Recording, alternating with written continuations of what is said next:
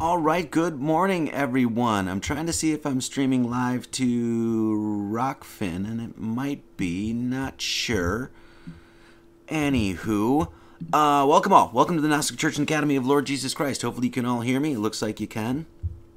Happy Sunday to everyone. I appreciate you all being here.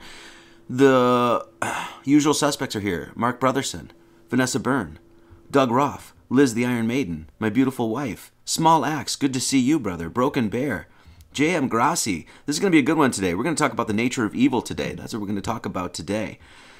I'll get to that in just a second. Just a few things to, before we get going. Here, let's play a little.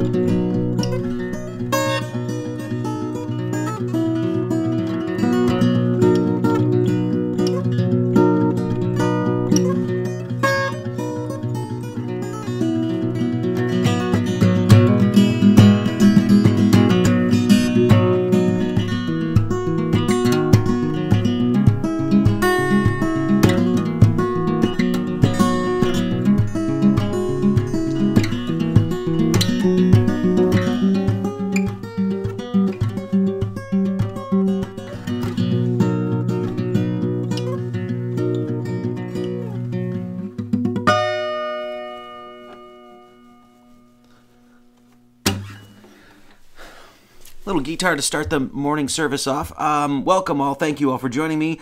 As you know, we do Sunday service every Sunday at 9 a.m. Central Standard Time. That's why you're here. So next Sunday, I think we're going to do, two more. We're going to do Symbolism 101, and then let's talk about astrology, and then we're going to get into the book of Matthew. We're going to do, once again, chapter by chapter, line by line, verse by verse, letter by letter, number by number. You know how it is, how we do it here. So if you do get a chance, please stop on over and become a member at the site. Really appreciate if you guys, that's what keeps this thing going. I can't keep this thing going without your support, and I will only do this with the support of the people. So this will only go as long as the people will allow it to go, as long as I get the support. So it's super cheap. It's 3-month, we call it tithing. It's $14 for 3 months, or you can do a 1-year tithing, $54, and that gives you all access to, of course, the documentaries, the books, tons of PDFs, a bunch of not only the old podcasts, the Marty Leeds Mathematical Radio Hour, but also like a bunch of podcasts from Manly Palmer Hall. Of course, you get, basically you can read the books there, music. There's like 11 records that I've made there, so I keep it cheap because I'm trying to get as many people signed up as I can so I can keep this church up and running. So if you do, also please ring the bell for notifications, so that way, because some things I'll put on YouTube for, basically just like a day or two, and then they go off and then they go to the site, and that's just how I run things, because we got to keep YouTube clean. So I'm hoping to be streaming from Rockfin. I don't know if I am right now. Your stream is ready to go live. I don't know. I don't know what's going on there, but I'll try to figure that out if I can. Ben Krupa, thank you for the $4.99. I appreciate that. In the next week or two, we're going to get all of these sermons. They're going to, they won't be on YouTube. Only the latest 1 or 2 sermons will be on YouTube. Everything else is going to be on the site or on BitChute, Rumble, and Odyssey. We're going to post all of that.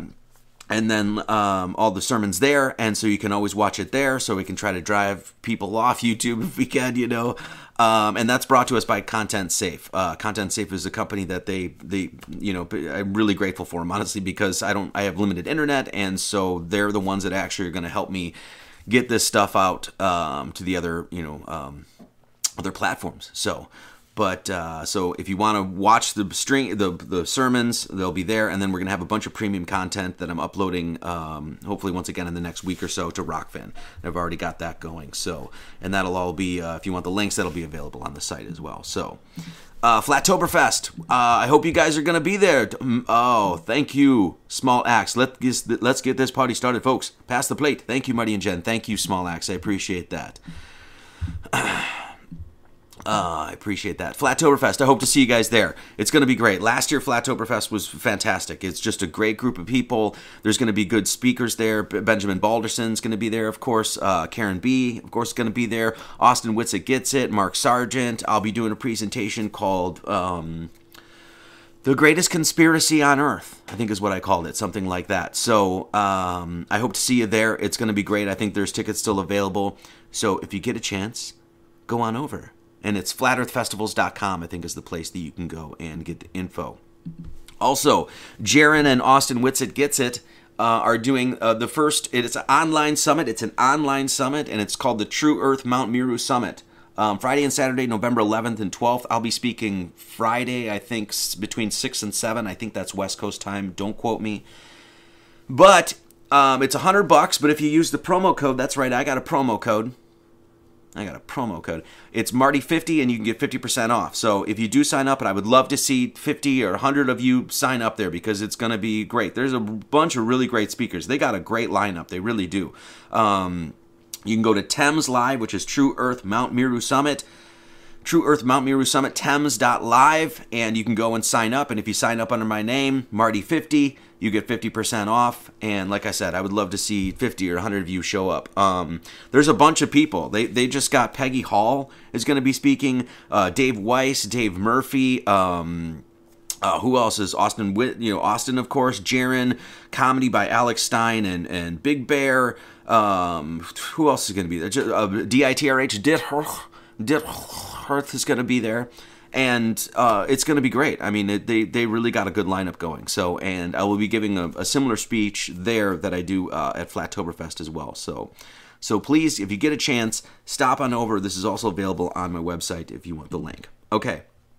Today we're going to talk about. I was going to do Baphomet, but there was enough to cover with just talking about the nature of evil because this is a big subject. It's like, well, where did evil come from? Is God evil? Why did he make evil? Does that mean God's evil? Blah. So we're gonna go over this with a fine-tooth comb today, and we're gonna discuss what evil is, where it comes from, why God has allowed it to exist, and what the purpose of evil is. And that's what we're gonna discuss today. So before we do that, let's do a prayer.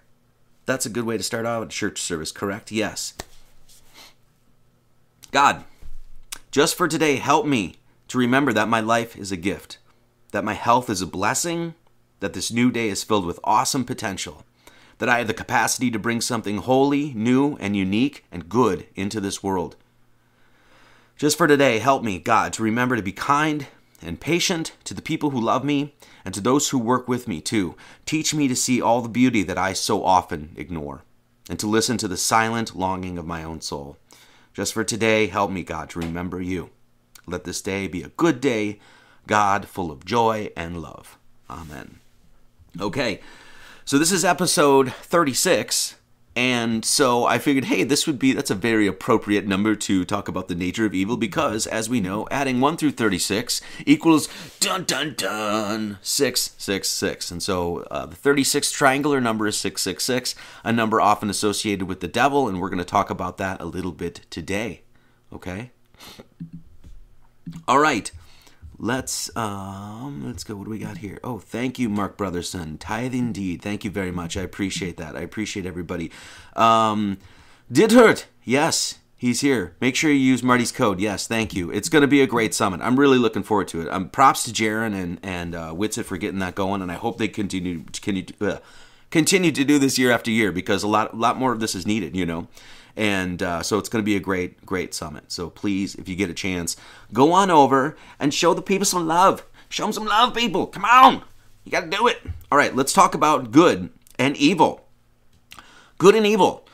Mainly evil we'll talk about today, but where it comes from. So before we understand why God has allowed evil to exist down here, the first thing we have to do is understand teleology. We have to understand that God has made earth for a purpose, and we have to understand what that purpose is. We have to understand what our predicament is, why we've been cast down here, and what we're doing here, where we come from, where we want to be going.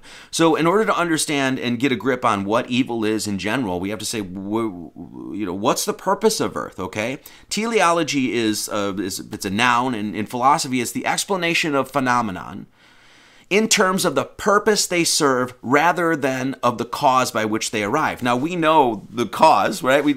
Everything comes from God, right? But we need an explanation of what is the purpose of this place, okay? And it's the doctrine, in theology, it's the doctrine of design and purpose in the material world. So, in other words, what did God make earth for? Why did God build earth? God made everything, and so God must have a purpose for doing this, and he does, okay? And this is what a true Gnostic approach will bring you to, is to understand who you are, where you come from, and what your purpose is here, okay? So what is the purpose? Alvin Boyd Kuhn sums it up so beautifully and nicely, and if you guys are not familiar with Alvin Boyd Kuhn, do yourself a favor and familiarize yourself with him, because fantastic esotericist, fantastic author. I've got several of his books, and I ate them up because they were just so nourishing and delicious. So Alvin Boyd Kuhn says this: the great struggle in the human breast, in the human heart. The great struggle in the human breast between the impulses of the natural man and the implanted seed of divine growth is ever so critical. The forces of evil resident in carnal man so persistently powerful.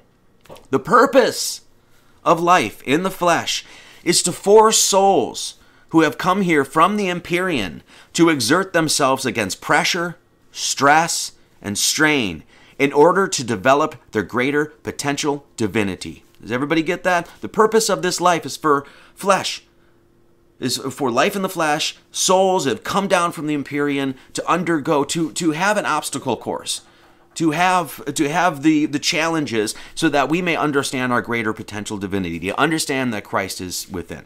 And that's what actually animates and enlivens and illuminates us, all right? And we'll talk about that and read right from John. So when we talk about earth, what is earth? Excuse me. Earth itself is where, this comes from the book Lord Jesus Christ. That's the thing that I wrote. Earth itself is where man undergoes his spiritual rites of passage. And man has been sent down here by the hand of God himself to undergo this quest. Every being has been chosen by him. We are all chosen. Upon this quest, man faces many trials and tribulations. As much adversity and suffering happens here on earth. Evil is often allowed to run amok. And the vile, sick, twisted, and tyrannical are often found ruling over with an iron fist, as we see today. Deranged despots wreaking havoc, fear, and despair upon the masses. Throughout man's mystical quest, these facts may dissuade him, engendering with him doubts and thoughts of anger, hatred, and malice, testing his own faith along the way. Kabbalah is the knowledge system that secures within the initiate that none of this is done in vain. And there is a divine meaning and purpose in the often seeming meaningless of the wicked. Kabbalah recognizes the anterior force as a necessary obstacle created for man in his ultimate quest for the divine. Kabbalah teaches that man must struggle. He must have obstacles and challenges. He must sometimes led astray, so that by his own strength of will, his own fortitude of character, with his own heart laid bare for all to see, he will make his own way in his spiritual quest and have the strength to face whatever he finds there. Of course, what do you do? Do you do this by yourself? No. You do it with God, of course, right?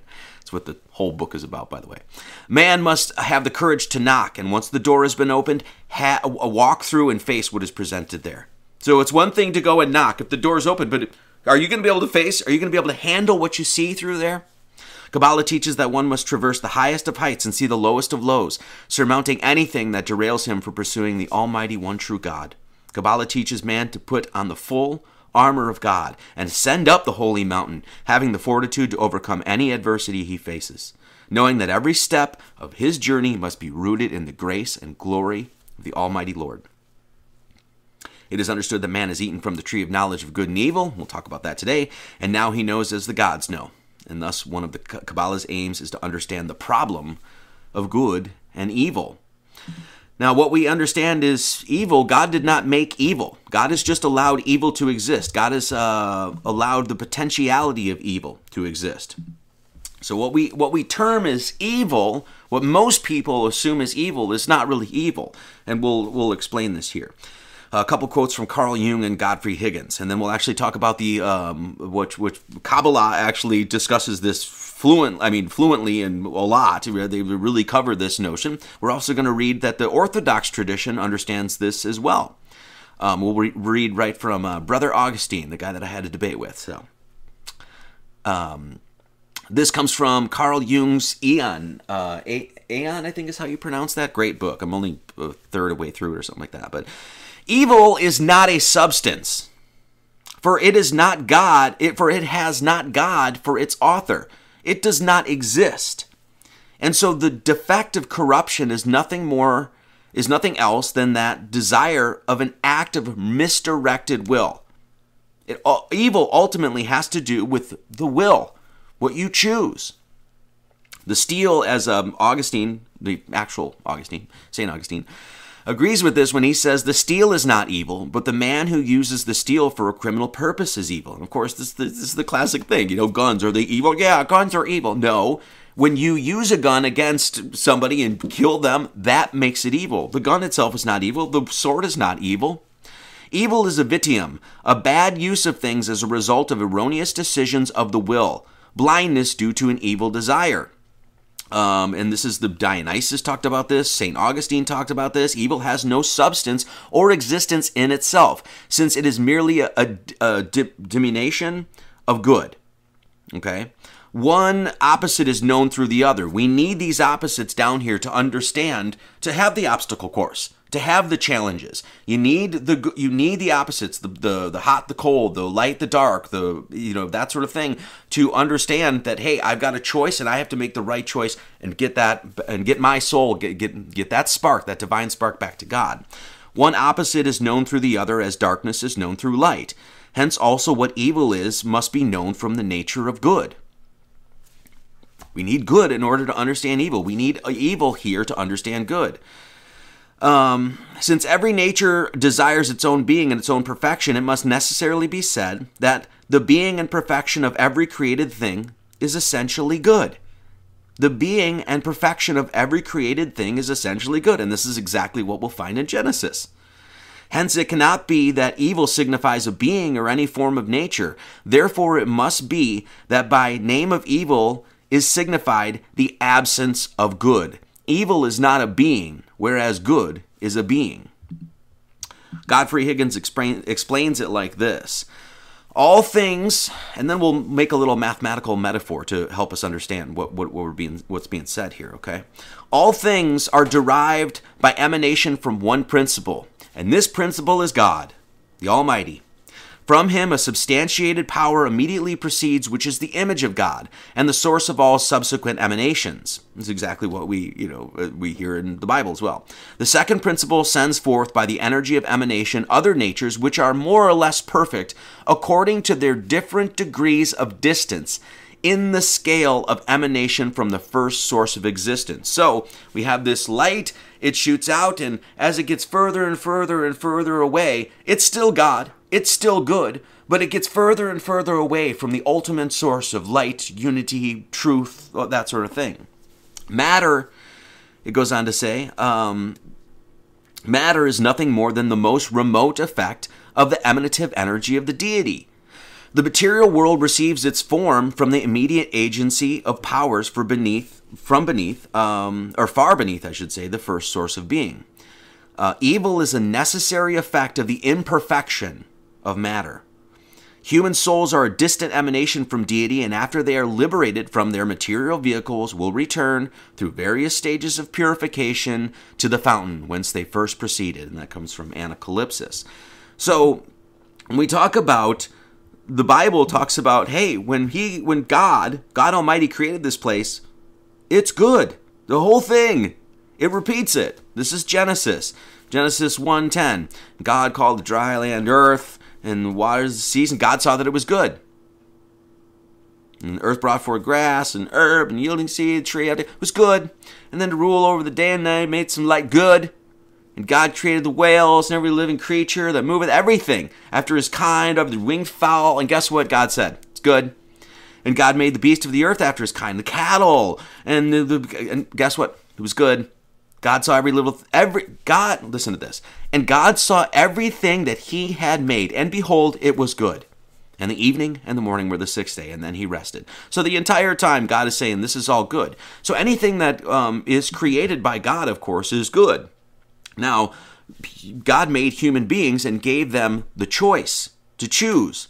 And we'll get into this in just a second here. We get the choice to choose to either go go against God, go as far away from God as we can, or go towards the light. This comes from Brother Augustine, and this is the Orthodox perception of evil. And it's pretty spot on when it comes to understanding that evil is really a negation of good. But they're missing one key component as far as I can tell. So I'm just going to read this. The Orthodox Church teaches that evil as a concept has no ontological existence. It's true. That is to say, there is no substance or principle called evil. Nice work, Brother Augie. Instead, evil is simply a lack or deprivation of good. Sort of. Yes, it is. It's a negation of good. But in order to make an evil action, it requires will. It requires a choice. It requires action on behalf of human beings. When you sin, good exists, and where it is lacking, there is evil. When you sin, you are not acting on a principle called evil. You have fallen away from a principle called good. Amen. A couple analogies may be helpful. There is nothing called dark per se. There is only a lack of light. When you turn off the light is gone, and you experience darkness. But the darkness is simply a deprivation of light. There is no principle of darkness for Orthodox Christians, as one might find in a dualistic religion like Zoroastrianism. They always claim that all this stuff is dualistic. It's not. We understand that the left, the right, the good, the evil, the light, the dark. You need the perceived duality. All of this comes from one. All of this comes from God. All of it comes from the one source. End of story, period. So there isn't duality, just like there's the heavens and the earth. Guess what? Genesis 1:1 tells us what? In the beginning, God, oneness, wholeness, totality. The singular monotheistic being is what created the opposites, but it ultimately emerges into one. This is what the Trinity is all about. All those divisions, Father, Holy Ghost, and guess what? It all comes back to one. When you turn off the light is gone, you experience darkness. But the dark, once again, another example is that cold is simply a lack of heat, or the motion of atoms. We're not going to get into that, but the cold you experience is a deprivation of heat, since you cannot add cold except by removing heat. So once again, it recognizes that even the duality, right? Even that perceived duality. Once again, we need the duality to understand the purpose here, to understand, which way we're supposed to go. But ultimately, it comes from one. So evil, what we claim is evil, is a deprivation of good in this sense. And they're spot on. And this is, once again, what Kabbalah teaches you. All right? So, in this sense, God did not create evil. No part of God is evil. God has allowed evil to exist by giving man the choice / free will. Okay? And so what we're going to do is make a mathematical metaphor here. My coffee is splendid this morning. Good. My coffee was actually pretty good too. Jenny B, thank you. Thank you for being here. I appreciate all of you. 13 questions. Okay. So, by giving man the choice, the free will, we have the ability to act, and we can act upon the nature of the good, always going towards the light, or we can go into what would be construed as, well, I'll show this, as evil and act upon that. Now, once again, God didn't make evil. He just created a place called Earth where beings that have the divine spark were sent down from the Empyrean, from the heavens, so that we would undergo this quest, so that we would understand our greater potential divinity. So we have God, so this is pi as a mathematical metaphor for creation and understanding good and evil. Then this is what mathematics ultimately is. They're teaching tools to help you understand these basic concepts. The mathematics is a teaching tool to help you understand what God is putting right in front of you. It's a teaching tool to help you understand that there's design and purpose of this in this world. And this is what all the great masters understood. Da Vinci, Durer, right? If you watched the last live stream, we talked about there's this great fountain in the middle of Nuremberg, and it's got the 12 tribes of Israel, and then it's got the 4 apostles, and guess what's right below all of them? A bunch of mathematicians. Why? Because they understood that mathematics is a teaching tool. Mathematics is this language of God.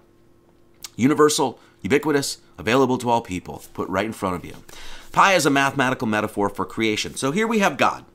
And in the beginning, God created the heaven and the earth, the upstairs and the downstairs, the celestial and the terrestrial, the spirit and the matter, the incorruptible upstairs and the corruptible downstairs, right?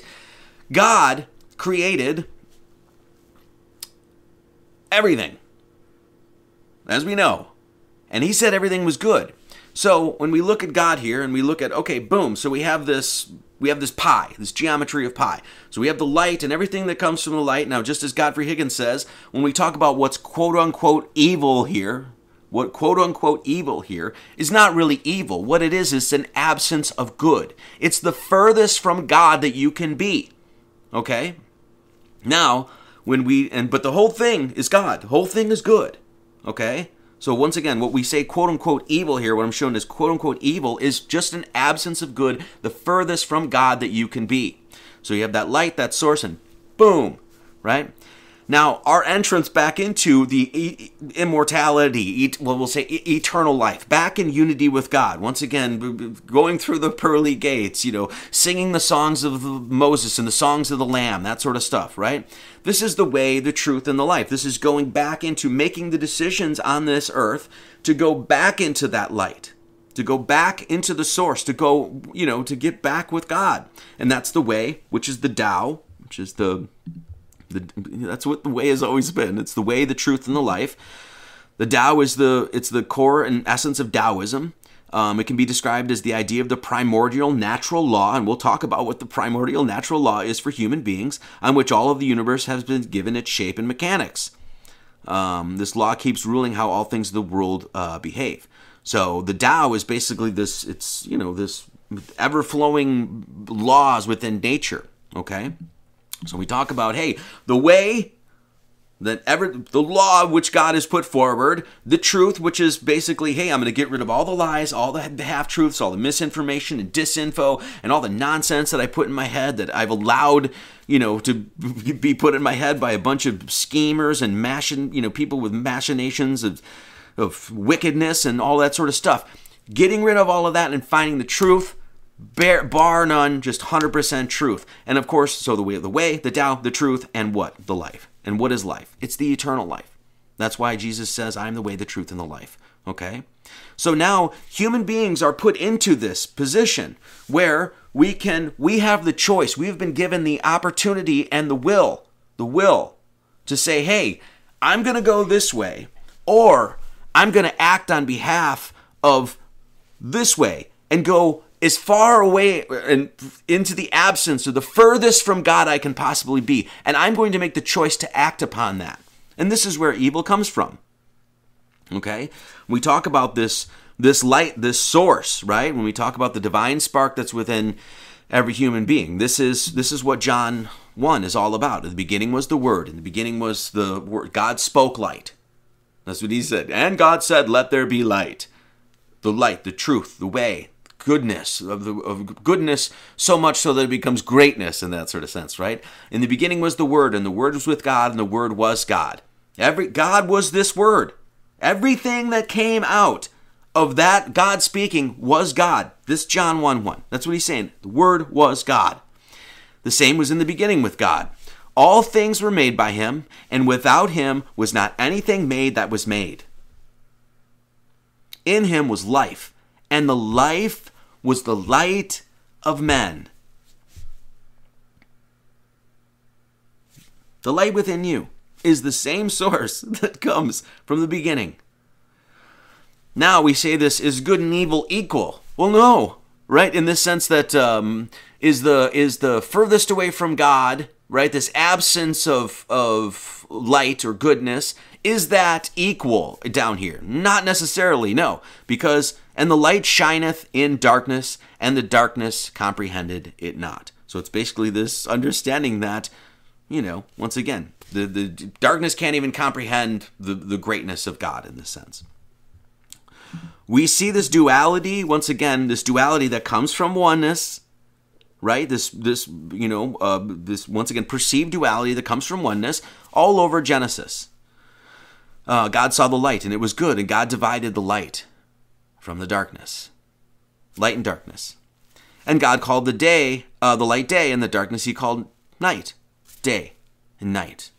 And the evening and the morning were the first day, evening, morning. And God saw the light in the firmament, in the midst of the waters, and he divided the waters.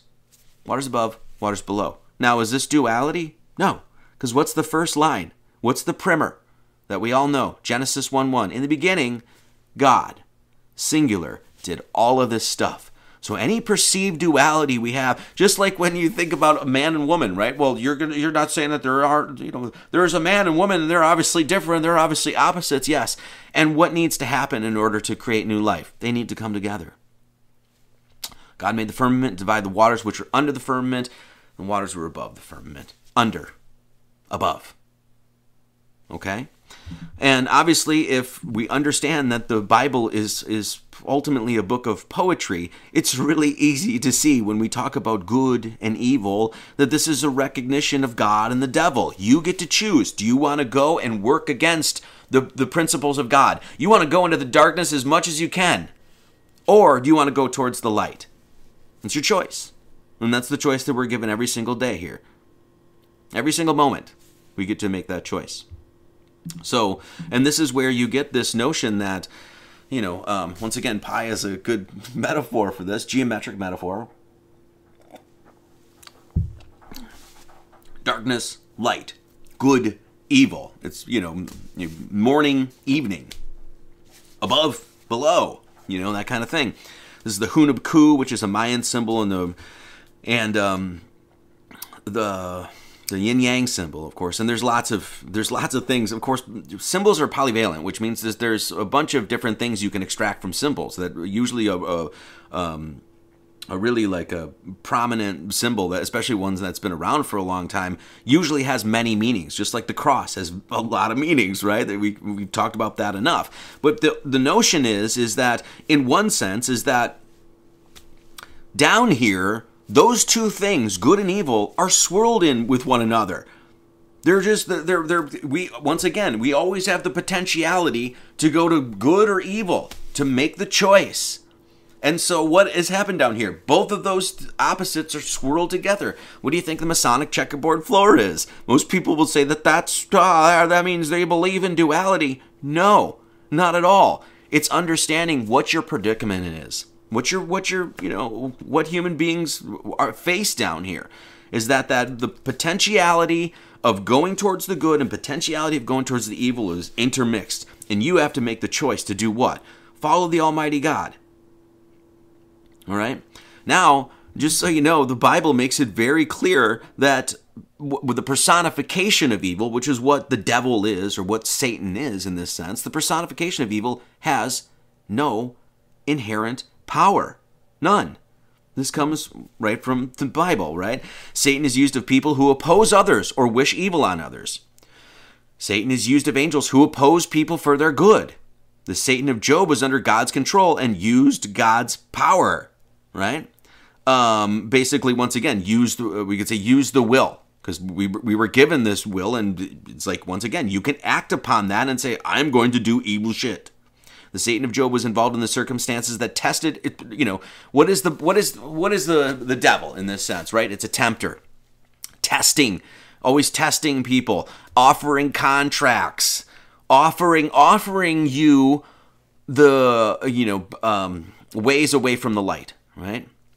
There is no Satan that has the power to rival that of the Lord God. Okay, so just a few things within the Bible there. Now, of course, we know the devil from following the government evil, yes. So, all right.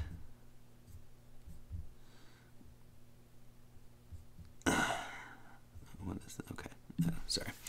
So now, of course, we hear about Jesus was even tempted, right? He's a tempter. He's trying to dissuade you. This is what the devil ultimately is, and this is what the story is of Jesus being tempted 3 times. Okay. Of course, there's a bunch of illustrations here, and the devil is more often than not given the characteristics of a serpent or a goat. Pretty common. I don't think that's. I think people pretty much understand that, and you actually see this as a pretty consistent theme around the world. And I'll show you a few examples of this. So here, Jesus was taken up to a high place, and the devil was tempting him. He's like, "Oh, you get the choice. You could follow me if you want, bro, and I'll give you all the kingdoms of the world." And Jesus is like, I'm not going to do that. I'm cool. Thanks for the offer, but go F yourself. It doesn't say that exactly in the Bible, but it's something like that. So Jesus was tempted in the wilderness, right? And then Jesus was led up of the Spirit into the wilderness to be tempted of the devil. Fasted for 40 days, and the tempter came to him. And the devil taketh him up into the holy city and setteth him on a pinnacle of the temple. And is like, "Hey, if you just worship me and cast thyself down, you'll have all this stuff, right? That, all this, you guys know the story, right?" And he's like, "You're not going to tempt me."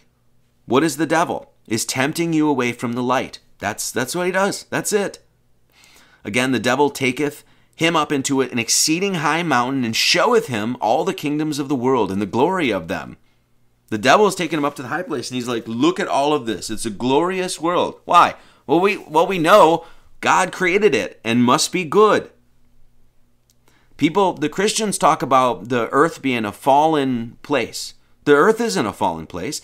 Human beings, when we talk about the fall or a fallen world, that's specifically referencing the fact that Adam and Eve, in this sense, souls have fallen down into this world from a high place in order to climb the rungs of the ladder to get back up.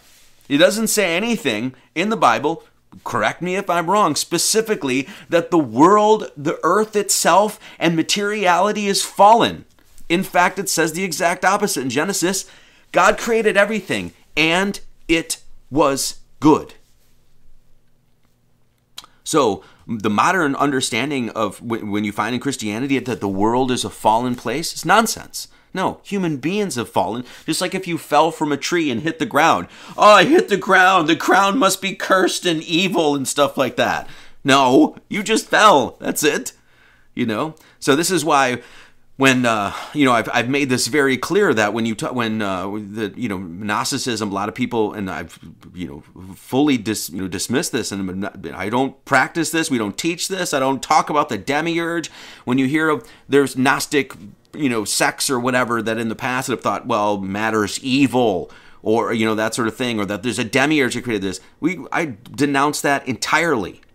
Christ is the eternal presence. He's always with us. Well, if Christ was always with us, then how could this place be evil? It's not. It's not. Evil is just allowed to exist so that we will understand our greater potential and greater divinity. And we talk about the wilderness. So where does this serpentine, why is the devil recognized? We'll talk about why he's recognized as the goat often. In fact, the Baphomet was what I was going to talk about today, but like I said, there's too much to cover. But why is the devil often given the distinction of a serpent or a snake? Well, first and foremost, when he talks about that Jesus was tempted in the wilderness, what is the wilderness? It's a place uninhabited, literally by definition. It's a place uninhabited by human beings. Well, what's that place? Look up. The place in the heavens where, according to the Bible, no man in the flesh has gone. And hence one of the reasons that NASA is trying to convince you, NASA and JAXA and ESA and all those other jackasses, all those absolutely satanic organizations are trying to convince you, oh yeah, man, we totally went to the moon and drove rovers around on Mars because it's materiality up there. No, it's not. It's spirituality up there. It's the metaphysical. It's beyond the physical. Literally, that's what it is. So when Jesus was taken up to a high place to see all the kingdoms of the world, he was tempted in the wilderness. What is the wilderness? Look up. And who's up in the very top of that wilderness, as you guys know? Draco, a big damn serpent in the sky, revolving around the pole star. So Draco, the devil, that old serpent, the devil, took Jesus up to the top, tippy top of the dome, of the firmament, and said, look, if you just make the choice, use your own will, Jesus, and make the choice and follow me. That's what he did. He tempted him. So why is the serpent known as, or why is the devil, Satan, known as a serpent? Well, because Draco, constantly revolving around the pole star. And of course, there's Draco. We've talked about this quite a bit. It's a scripture in the stars. It's right upstairs. It's right upstairs.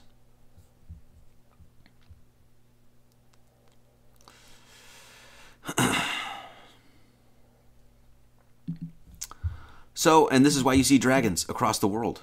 Why was there, once again, where does this come from? You see it, nagas and seraphims and serpents. You go to China, you go to to Egypt, you go to the Hindu Indian stuff. You go to the Indians with the dots, and then the Indians with the feathers. And what are they? You'll find dragons. Why? Well, because they looked up. And this is also where you get the dragon slayer motif. This is where this comes from, right? So, the dragon slayer is a common theme found around the world.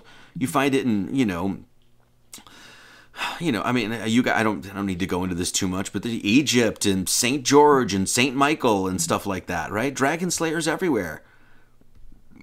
And all sorts of different myths. Of course, you have the princess and the dragon motif. Of course, that's Andromeda. The literally a damsel in distress. It's literally what she's referred to. And there's a dragon that's keeping her, and she's tied. And you got to go release her. Of course, there's Hercules. Hercules who's, struggled with the serpents. Was always, wrangling with the serpents. Of course, we talked about St. George and St. Michael slaying the dragon. Right? This is all the pictures that we found when we were in Germany and Europe and all that sort of stuff. Where it's like the theme was everywhere. In fact, in the one, Weltenberg, which was the brewery, they had this oldest convent brewery in the world. Oh, the dogs are going crazy. Dogs, we're trying. Hey, this is a church service, Willie. Went to this church, and the main theme, like when where the preacher, pastor, whatever would be giving his sermon, right behind him was a big thing of St. Michael. Dogs are insane. So, so there's, where does this come from? Well, just look up. There it is on the left there. That's the metalwork and that was in that cathedral. And it's St. Michael slaying the dragon with the sword of the Spirit, flaming sword, just crushing it, right? There's reasonable explanations for this stuff. And it's unfortunate that more Christians don't want to, even look into it. It's just easy to be like, oh, that guy is a Gnostic. Now, where are you? You're in a place of death. You are dead. That's where we are in this sense. You're dead, right? Because what's the opposite of death? Well, eternal life. So true life is eternal life. It's it's eternal. Like you don't die. There's no death. You return to God. You're unifying with God. The zoo is going crazy this morning. You return to God, and you have eternal life. That's what the whole thing is about. Salvation, all of that sort of thing. So, and God even says this, right? When you read Genesis. Oh, guess what? Adam and Eve, you listen to that damn serpent, and what'd you do? You ate the tree from the knowledge of good and evil. And God said, look, man, if you do that, but of the tree of the knowledge of good and evil, thou shalt not eat that. You're not supposed to eat that. For in that day thou eatest thereof, thou shalt surely die. Right, Wills? Speaking of Will, it's like, I would totally follow God, but I can't see shit. So God's saying, if you eat this, you're going to die. And then what happened? They fell to earth.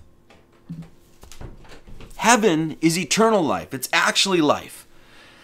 Then, these beings, once again, from the Empyrean, from the heavens, from the eternal, from this God has cast them out, fallen into death, into the place where evil is allowed, the potentiality of evil is allowed to exist. The potentiality of man going away from God, going as far away from God and choosing that exists. So, when God said, oh, if you eat that, you will surely die. And the serpent said, you're not going to die. So when they fell into life, when Adam and Eve fell into life here, what were they? They fell into death. In this sense, we are dead here, right? Well, of course, what's the opposite? What are we seeking? Eternal life. Now, this is exactly, once again, this is the Tibetan Book of the Dead, and this is page 1, I think, right? This is the opening, the message of this book. And it says this, and the Tibetan Book of the Dead is the great liberation, which is what we're trying to do, liberate ourselves from the fleshly vehicle, from the fleshly, from the materiality, to seek unity with God. Through hearing the word, the great liberation through hearing, listening to the word of God in the Bardo.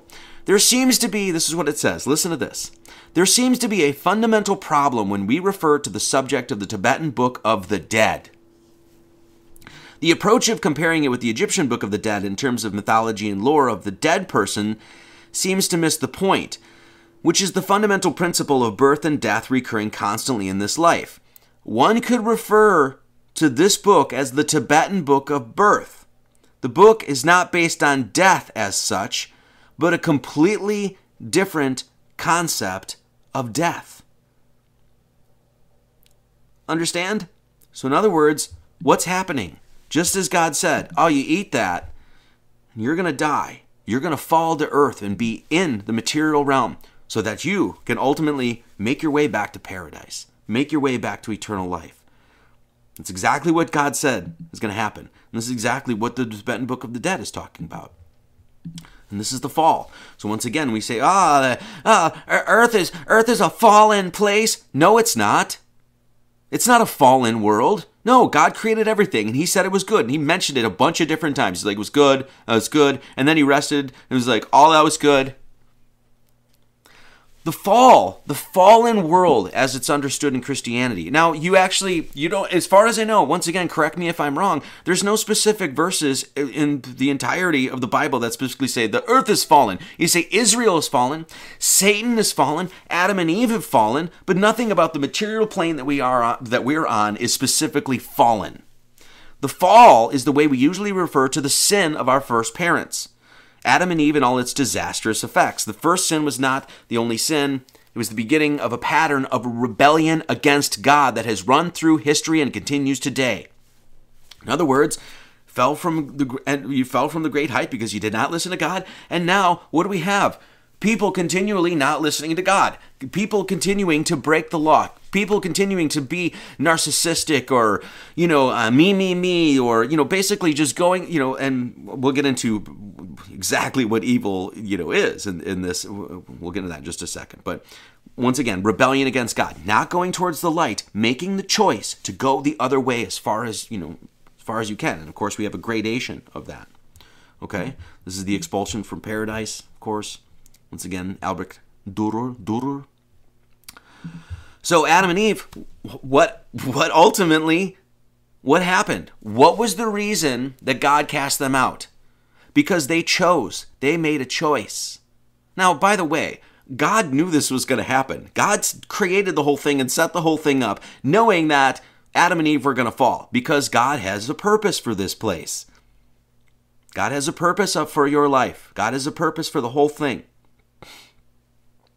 He's like, hey, I commanded you not to eat. And what did you do? You didn't listen to me.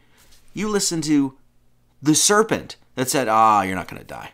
You're not going to die. You're going to be fine. You just eat this shit. It's going to be great. They made a choice. And then when they made the choice, they passed the buck. They passed the blame. Like, no, I didn't. The devil made me do it. No, he didn't. You had a choice. Just like you have a choice right now. The serpent beguiled me, tricked me, tempted me, and I did eat. And of course they ate from the tree of the knowledge of good and evil. So in other words, you will know now. Now you know what's good and what's evil. And now you get the choice. And how do we know what's good? How do you the epistle is written in your heart. And we'll get into how we know where evil comes from and where good comes from and what the law is, what the law is, what the singular law is, according to not only traditions across the world, but the Holy Bible itself. And that's the golden rule. Now, the golden rule is something, it's generally understood as do unto others as you'd have done to you. Now, this is ultimately, that's just one way of saying it. As you can see, I'm not going to read all these, and excuse the freaking ball in the center there. I know, it's not, our earth is actually, it's a sphere, and it's tilted like this, and it's sandwiched at the top, and then it's like a pizza, and that's what it's really like, according to evil pieces of shit like Neil deGrasse Tyson, God bless his soul, because he's going to need it. The golden rule is expressed everywhere. Sikhism, Taoism, Confucianism, Buddhism, Hinduism, Baha'i faith, Islam, Judaism, and we'll talk about that. We'll talk about how their understanding of the golden rule and getting into sacred and profane. Jainism, Zoroastrianism, native spiritualities, a bunch, Christianity, of course, all over. You'll find the golden rule expressed. Now, the golden rule is basically saying you would not exert your will against somebody else because you would not want that person to exert their will against you. That's essentially what it is. You're not going to go and subvert somebody's their right to life, their right to their body, their right to their spiritual, physical, philosophical autonomy. You wouldn't do that because you wouldn't want it done against you, right? Now this is the basic, and this is the law. This is the law, okay? Now, not according to Marty Leeds or according to all of those, religions and stuff. It's literally in the Bible. Matthew 7:1, judge not that ye be not judged. And they express the golden rule in a bunch of different ways here, all in this one chapter, and it's in other places as well. But judge not that ye be not judged. Chad Kilgore, thank you so much for the 10. I appreciate that. God bless. Thank you so much. Right? Gotta run out to the forest. Work to be done. Run, my friend. Run. What about Freemasonry golden rule? Yes. The golden rule is expressed all over, yes. By the way, the Freemasons read the three great lights in Masonry are the compasses, the square, and the Holy Bible. So it's hilarious. Anyway, judge not that ye be not judged. For with what judgment ye judge, ye shall be judged. And with what measure ye mete, it shall be measured to you again. These are all different ways of expressing the golden rule. And why beholdest thou mote that is in thy brother's eye, but considerest not the beam that is in thine own eye? They're literally just going golden rule, golden rule, golden rule. Or how wilt thou say to thy brother, let me pull out the mote of thine eye, and behold, the beam is in thine own eye. Of course, this is a poetic expressions of the golden rule. Thou hypocrite, first cast out the beam out of thine own eye, and then shalt thou see clearly to cast out the mote of thy brother's eye. Right? With what measure ye mete, it shall be measured to you again. Here's one. Matthew, I think 7:12. Therefore, all things whatsoever ye would do that men should do to you, do ye even so to them. For this is the law and the prophets. Notice what it's saying here. Let's read this again. Do unto others as you'd have done to you. This is just a different poetic expression. Die, fly. This is just a different poetic expression of the golden rule. Therefore, all things whatsoever ye would that men should do to you, do ye even so to them. For this is the law, for this is the law and the prophets. They're expressing to you, this is the law that you are to follow. And then it goes, enter into the straight as the gate and narrows the way, that sort of thing, right? And then it goes here, but beware of false prophets which come to you in sheep's clothing, but inwardly they are ravening wolves. So right after that. So what happened during the COVIDians of the 19s? What happened en masse? And this is actually one of the things that actually kept my job when I was living in Hawaii and I was working at the vet, and I wasn't wearing the mask, and I wasn't following any of the mandates by the government and things like that. You know, my boss brought me in and he's like, "Hey man, you know, what's going on? Why are you not doing this?" And I told him, I was like, because forcing a mask on somebody when they don't want is against somebody's will, which is the breaking of the golden rule. And as soon as I said that, he's like, he's like, "Okay, I understand. I've always been for the golden rule." He was a Christian. He's like, "That was the thing that I always followed. And the case that you made is very clear. No, I don't want a petri dish on my face. I don't want this. I don't want the breath of life being covered up. That's against my will. And I wouldn't ask that of you." As soon as I said that, that's what kept my job. So what happened en masse? Well, all these people that had contracts with their business or with their employer and stuff like that said, "I'm going to come to work and I'm agreeing and you're agreeing. This is simpatico here. I'm going to do what you asked me to do." Right? Or I'm gonna do these things that I'm hired to do, and then you're gonna pay me this much, and I'm gonna get this many benefits, and blah blah blah blah. And we're in agreement. And then the employers came along and said, "Well, no, now you got to do this other thing." Well, I don't want to do that. That's against my will. That is going directly against my my desires, my will. You have to do these things against your will, in other words. And if not, you're going to lose everything that we agreed upon. Well, that was the breaking of the golden rule. Every time that somebody asks you to say, "You have to put a mask on," I'm not asking you to do anything against your will. Why are you demanding that I do something against mine? What about the jibbity jabbies? What about those? What happened? Same thing. Oh, you gotta taint the blood of Christ. You gotta taint the blood that God has given you that flows through your veins. You have to taint that now. Well, I wouldn't ask to shove anything into your veins. Well, you gotta do this. That is the breaking of the golden rule, and it happened en masse. What is evil in this sense? Once again, it's a choice. It's a will. And this is a good, this is a sort of a good definition of it, right? Evil is the destruction of freedom. Who gives you your freedom? God. Who gave you your body? God. Who put the breath in your lungs? God. Who allowed you to walk around this earth? God. Who put the earth below your feet? God. God has given everything, and he's given you those rights. And what do governments do? What do evil people do? Just as we see with the jibbity jabbies and the COVIDians of the 19s. It was the destruction of freedom. And this is what we're all facing right now, en masse. What do you think communism is? What do you think these despots are doing? They're trying to destroy your freedom, which is what? A breaking of... It's against your will. Who gave you the will? Who gave you that? God. Evil is the destruction of freedom.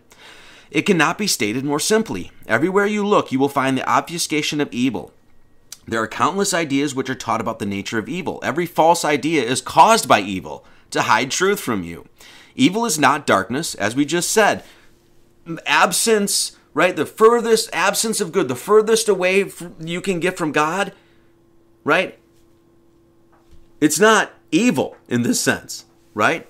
It's just making the choice to go against God's will. Evil is not darkness. It is not a frightening unknown. Evil is not some mystical psychology of man, nor is it inherent in our natures. It is not supernatural, and it most definitely exists. As with all principles, the principle of evil is simple.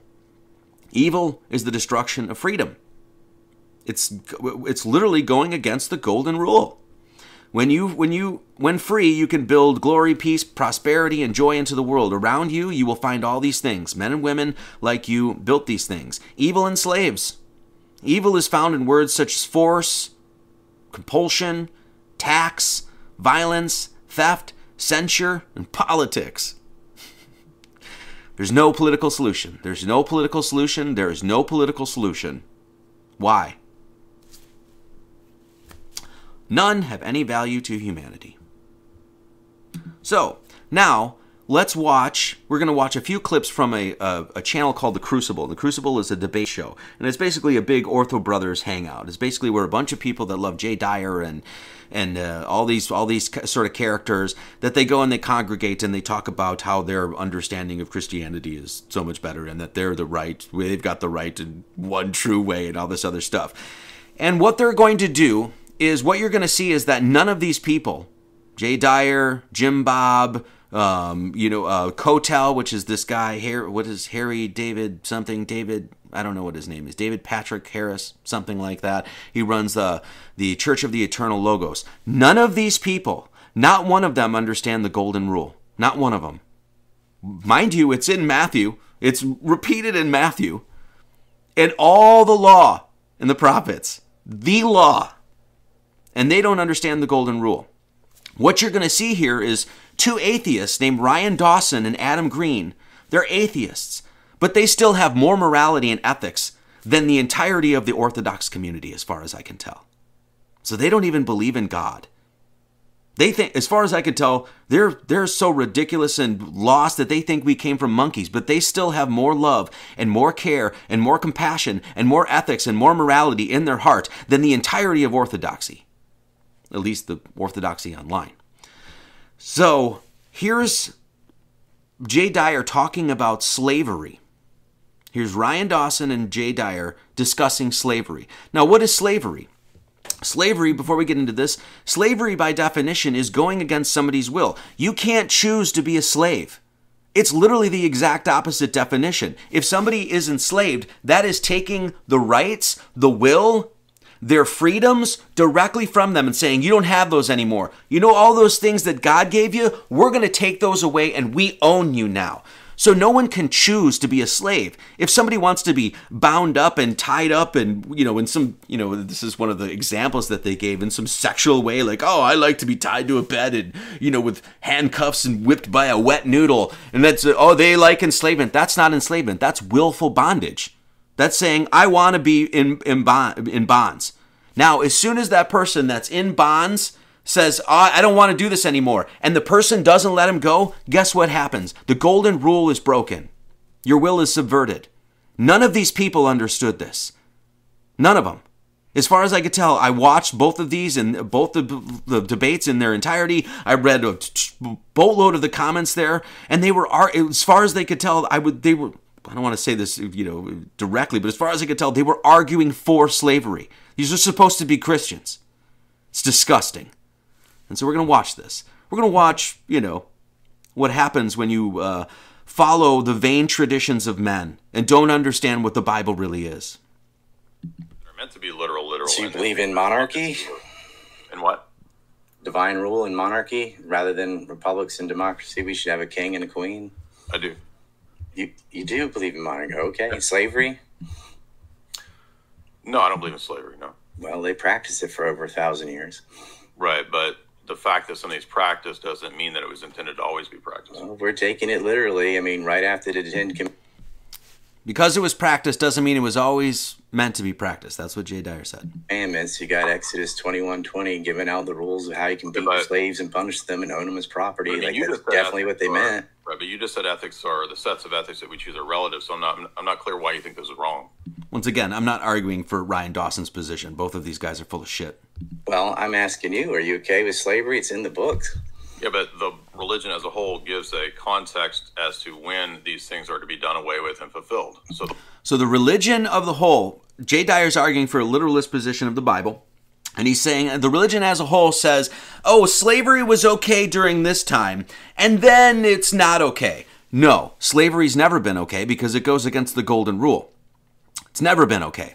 Now, Ryan Dawson, who is great with Zionist stuff and all that sort of thing, God bless him for all of that, he understands this, and apparently Jay Dyer doesn't. Laws to the Israelites. So it was okay, and now it's not. No, there's a change in certain laws, which is part of the religion itself. The point that I was getting at is that some things are in the law for a time period, and you laughed at that, but I'm not sure why. Listen, some things are in the law for a time period, and then God changes that. So in other words, just as they're arguing here, God made slavery, was totally fine with slavery and for a while, and then no, it changed. Okay? Listen to that. Why that would be absurd or why that would Why is that absurd? Why was slavery okay for so long? Well, Israelite slavery introduced certain stipulations where you couldn't abuse people. So it was actually novel in the ancient world. They had indentured servants and slaves. Correct. Right. Indentured servanthood is something revolutionary in the ancient world. Are you okay with indentured servitude? I'm just saying that God spoke to that time, to that people, and he introduced laws, for example, that you can't abuse them and mistreat them. But if you conquered a people group and you had their wives and their kids, then those laws are about how to take care of those people. So if you conquered a group of people, then God said, oh, this is how you take care of these group of people. Wait a second. When you conquer a group of people, what are you doing? You're going against the golden rule. You're subverting all of their wills, which were given by God Almighty. When you conquer a people, now there's a difference between if you're being conquered, you have every right to defend yourself. Because what are the conquerors trying to do?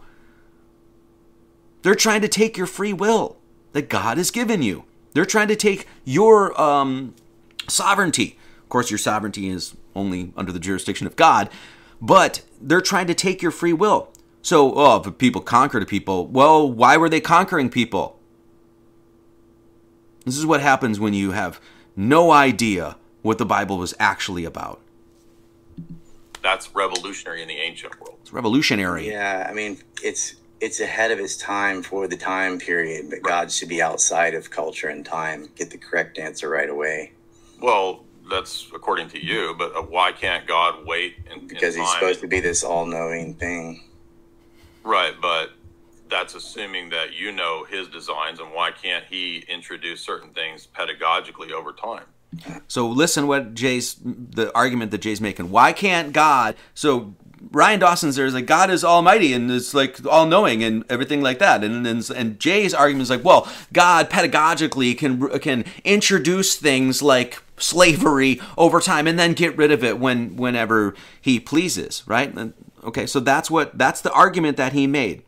In other words, God will say, slavery's cool for a while here. Indentured servitude is cool for a while, and then gets rid of it. Okay? He can do whatever he wants, but I think slavery is a moral evil and was never okay and still isn't. Because Ryan Dawson is 100% correct there. Slavery's never been okay. It's not okay. It's never going to be okay.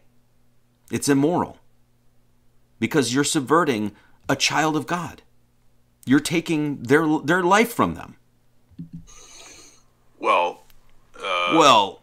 I would like to know why you think it's immoral. Why is it immoral? Why do you think it's immoral? Because it's not okay to own another person. Not that difficult. Because once again, the law, according to the New Testament, says what? The law says the golden rule. These people don't even know the golden rule. Now, Jay just said that, and this is how Jay started the debate. Because of attributes like divine providence, we have a basis for belief in the regularity of nature, in the notion which underlies basically the possibility of induction and science itself. You couldn't have science without some principle of induction and regularity. And Andrew down there, the moderator's like, yep, see, this guy's right here. Divine providence makes sure that the future is like the past. Divine providence makes sure that the future is like the past. Have a solution to like David Hume's dilemmas of how do we know the future will be like the past? These kinds of radical skeptical questions. We have a basis for metaphysical principles in the distinction between the creator and the creature. That principles retain and stay the way that they are. Principles retain and stay the way that they are, like morality, like not owning people. That being retains its status, the good is the good and will always be the good. Being retains its status, the good is good, and evil is always the negation of good, as he'll go on to say. Let's listen to this again. Status, the good is the good and will always be the good. Evil is always negation of the good. All of those things maintain those identities and those definitions because of the structure that we have in Christian metaphysics and Latin. Good is good. Evil will always be evil. It maintains that the past is like the future. And then not a half hour later into that argument, he says, well, God said slavery was cool for a while. No, God, according to people of the Old Testament, which we'll get into in just a second, thought slavery was good for a while. Now let's listen to David Patrick Harris and Adam Green, and they'll talk, and he's going to talk about slavery as well. God! Explain to you why slavery is bad. I can figure out why slavery is bad. Explain to me why slavery is bad, dude! I'm doing it. Slavery is bad because I wouldn't want to be a slave to somebody else. Boom! Adam Green, who's an atheist, who's arguing against, he's supposed to be on this show talking about what's actually in the Bible, right? That's what they were supposed to, but of course they presuppositioned this whole thing into retardation. And Adam Green's like, why is it, he's like, explain to me why slavery's bad. As if you need a book to actually know that. No, you're subverting somebody else's will. You're imprisoning a person. You're taking away their ability to have freedom. And this guy's saying, explain to me why slavery's bad. Adam Green, who is an atheist, who does a lot of good stuff with the ruffians, exposing that, he understands this more than the supposed man of God. Let's listen to this again. To you why slavery is bad. I can figure out why slavery is bad. Explain to me why slavery is bad, dude. I'm doing it. I'm doing it. Slavery is bad because I wouldn't want to be a slave to somebody else. I wouldn't want to be owned by somebody else. Okay, so it's your personal subjective opinion. Everybody. Sorry. Nobody wants. Let's go. Because I wouldn't want to be a slave to somebody else. I wouldn't want to be owned by somebody else. Okay, so it's your personal subjective opinion. Nobody wants to be a slave to somebody else. It doesn't matter. We're talking about. Nobody would want. It's your personal subjective opinion. No. Slavery, by definition, is not a choice. That's not your personal. And once again, if you say, well, I want to be enslaved. No, that's not slavery then. That's willful bondage. Then that's pretty crazy. But there are people that, like I said, that do crazy sexual perverted stuff, right? And they have quote unquote safe words. I don't really know because I don't get into that sort of stuff. But as far as I heard on the interwebs, that there are people that are into that stuff, whipping and all that sort of stuff and being chained up. Okay, well, if you want to do that, that's your will. No one's subverting your will. You're saying, I want to do that. When you were enslaved, that's going against somebody's will. Kotel doesn't understand this. The entirety of Orthodoxy doesn't understand this. Jay Dyer doesn't understand this. This is where Orthodoxy will lead you. I'll say this, the modern day terrible understanding of what Orthodoxy is really all about will lead you to philosophize all day long for several hours about why is slavery bad? Why is slavery immoral? Wow. Talk about some kindergarten stuff. These guys are supposed to be men of Christ. They're the furthest from it. Jay Dyer, by the way, works for, not that I want to get on some rant here, but Jay Dyer, by the way, works for Alex Jones. Do you know that? If you can get the promo code DYER666 and you can get boner pills for half off. Alex Jones works for Ted Turner. Anywho. Justification for beliefs, dude. You just made a subjective claim. God's not moral, dude. He creates the world and messes up and has to kill everybody in a flood. You just made a subjective claim.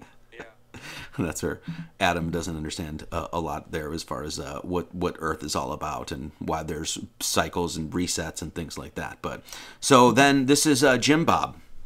Once again, a guy that's promoting orthodoxy. Why is slavery immoral? And I said, because it is against the golden rule, Bobby. Not, period, that, period, difficult, period. And you know what happened in that comment section? A bunch of his followers are like, "Oh, does the golden rule come from the golden God? Where did they were literally a bunch of children." Well, actually, if you want to know one of the places that you find it, not that it originates from the Bible, as you can see, the golden rule is expressed all over the world, as we showed here. The golden rule is expressed all over the world. But do you know where you do find the golden rule? The Bible. So these people are supposed to be followers of the Bible, and it's the law, and none of them understand it. They're literally saying, why is slavery immoral? And I said, it goes against the golden rule. You're subverting somebody else's will. Why is violating the golden rule immoral? Made by Jim Bob asks. When you follow 2-bit artists, and their understanding of theology, you're going to get a 2-bit artist understanding of theology. That's what you're going to get. Now, when we talk about, wait, well, there was slavery in the Old Testament, well, guess what the Old Testament was for, right? And this is what we talk about. We're followers of the New Testament, just like the Bible says, just like the New Testament says. We have a new covenant. We have a New Testament to follow. That's some old shit. And guess who the old shit was written for? The chosen people. Now, before we even get into that, guess what Moses did? This is why I brought this up. Moses was pissed off at the Israelites because they were not following the law. So Moses received this revelation from on high. Of course, where was he? He was upstairs in the stars, right? In this sense. He received this message on tablets right from God. Right from God. He writes it all down.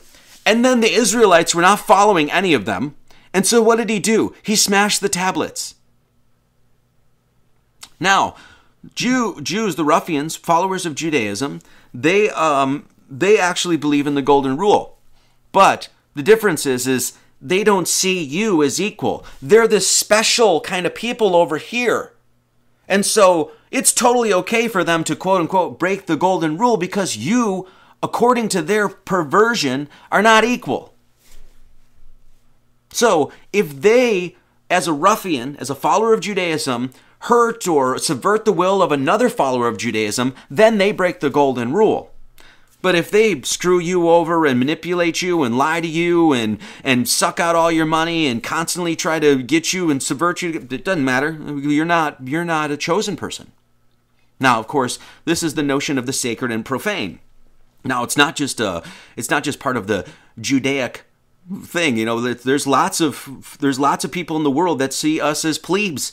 They're just like, oh, they're just whatever. They're not of the special bloodline. They're not of the special family.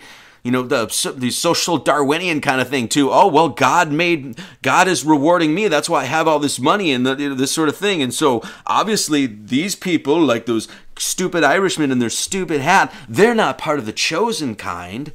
So this sacred and profane ideology is something that's expressed not just in, once again, Judaism. And this is why there's a difference between an Old Testament and a New Testament. The Jewish people as expressed in the idea that they have been chosen by God as his special people, and you're not. So they can break the quote-unquote golden rule against you all day long. Who cares? You're not actually equal. In the sense, you're not I don't want to say this exactly, but you're not a human being like them. The term implies that the Jewish people have been chosen by God to worship only him and to fulfill the mission of proclaiming his truth among all the nations of the world. And hence one of the reasons that you'll find the approval of slavery in the Old Testament. Because guess what? They're not like us. And it's like this is a good analogy. It's like the cat, don't take this too seriously, okay? But the cat that messes with the mouse. The cat doesn't give a shit about that mouse. That cat will like torture it and bang it around, which as far as I know, they're actually just trying to make sure it's dead. It's not like they're actually evil in this sense, as far as I know. Though, let's just admit it, cats are evil. No, I'm kidding. The cat doesn't care to bat that thing around all day long. Well, you're not part of the chosen cats. You're just a mouse. And do whatever I want to you. Now Christ came along and said, nope, sorry. Nope, that's not how it is. Christ is all and in all. The hope of glory is Christ in you. That every single person has that divine spark, and that all comes from God, and it is the light that lighteth every man that cometh into the world, right? And so this was the message of John. This is the message of Paul. This is the message of Christ.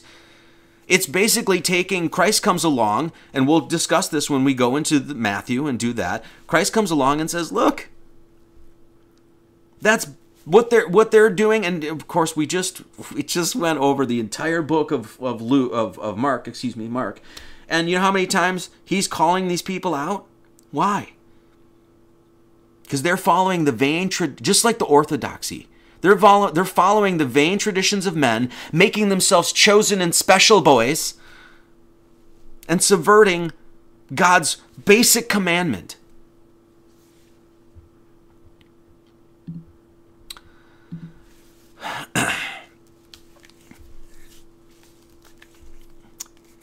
How does evil work? When people actually decide to say, hey, I'm going to do evil in this world, I'm going to make that choice, and because I'm part of a sacred and profane theology, right? We're the special people, you're not, so who cares about you? Stupid little mouse, bat you around, torture you, kick you around.